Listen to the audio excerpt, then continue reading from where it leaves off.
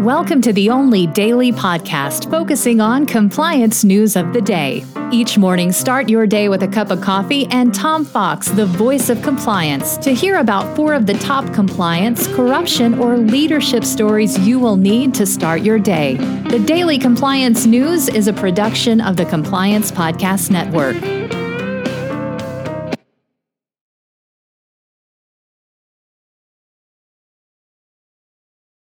The Daily Compliance News for September 10, 2021, the Texas Sued edition.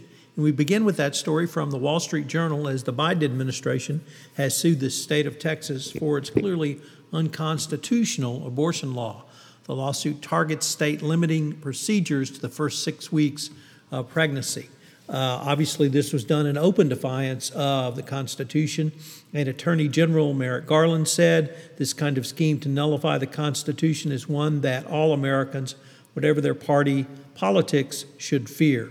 The case sets up a federal-state clash over the future of abortion rights and the test of whether the department can upend this law that Texas lawmakers have passed, which makes it difficult for abortion right advocates to challenge the ban in court.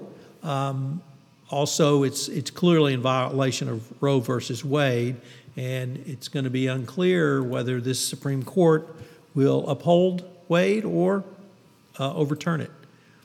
Next up from Bloomberg, Amazon will spend $1.2 billion on employee tuitions and courses. Amazon says it will pay college tuition for select frontline employees, becoming the latest big U.S. employer to offer educational perks to retain, and attract employees. Obviously, this is a step in the right direction for a company that needs to obtain and retain lots of employees, and you have to wonder why other employers aren't following this lead and offering benefits that employees actually want. So kudos to Amazon.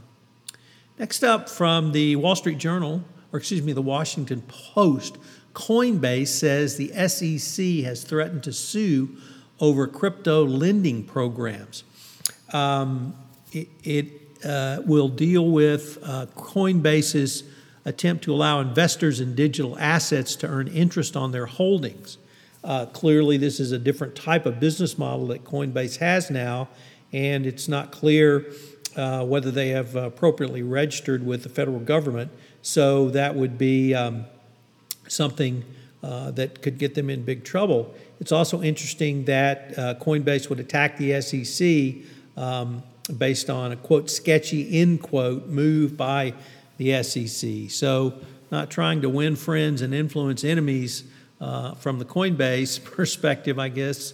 They're just going to move onward and attack everyone and everything, including the SEC. And finally, from the BBC, a lawsuit says that, or rather a court says that Boeing's board of directors must face a lawsuit from shareholders over the 2 fatal crashes of their 737 MAX plane. Boeing is in trouble, or at least their board of directors is in trouble, because apparently safety was not an issue that was discussed at the board level. And this, the first crash was clearly a red flag about a key system on board.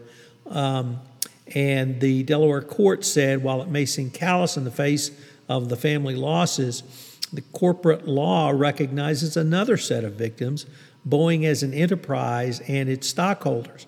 Stockholders have come to the court claiming Boeing's board of directors failed them in overseeing mission-critical airplane safety to protect the enterprise and stockholder value. The Daily Compliance News is a production of the Compliance Podcast Network and a proud member of C-Suite Radio. Thanks so much for listening. I hope you'll join me again tomorrow.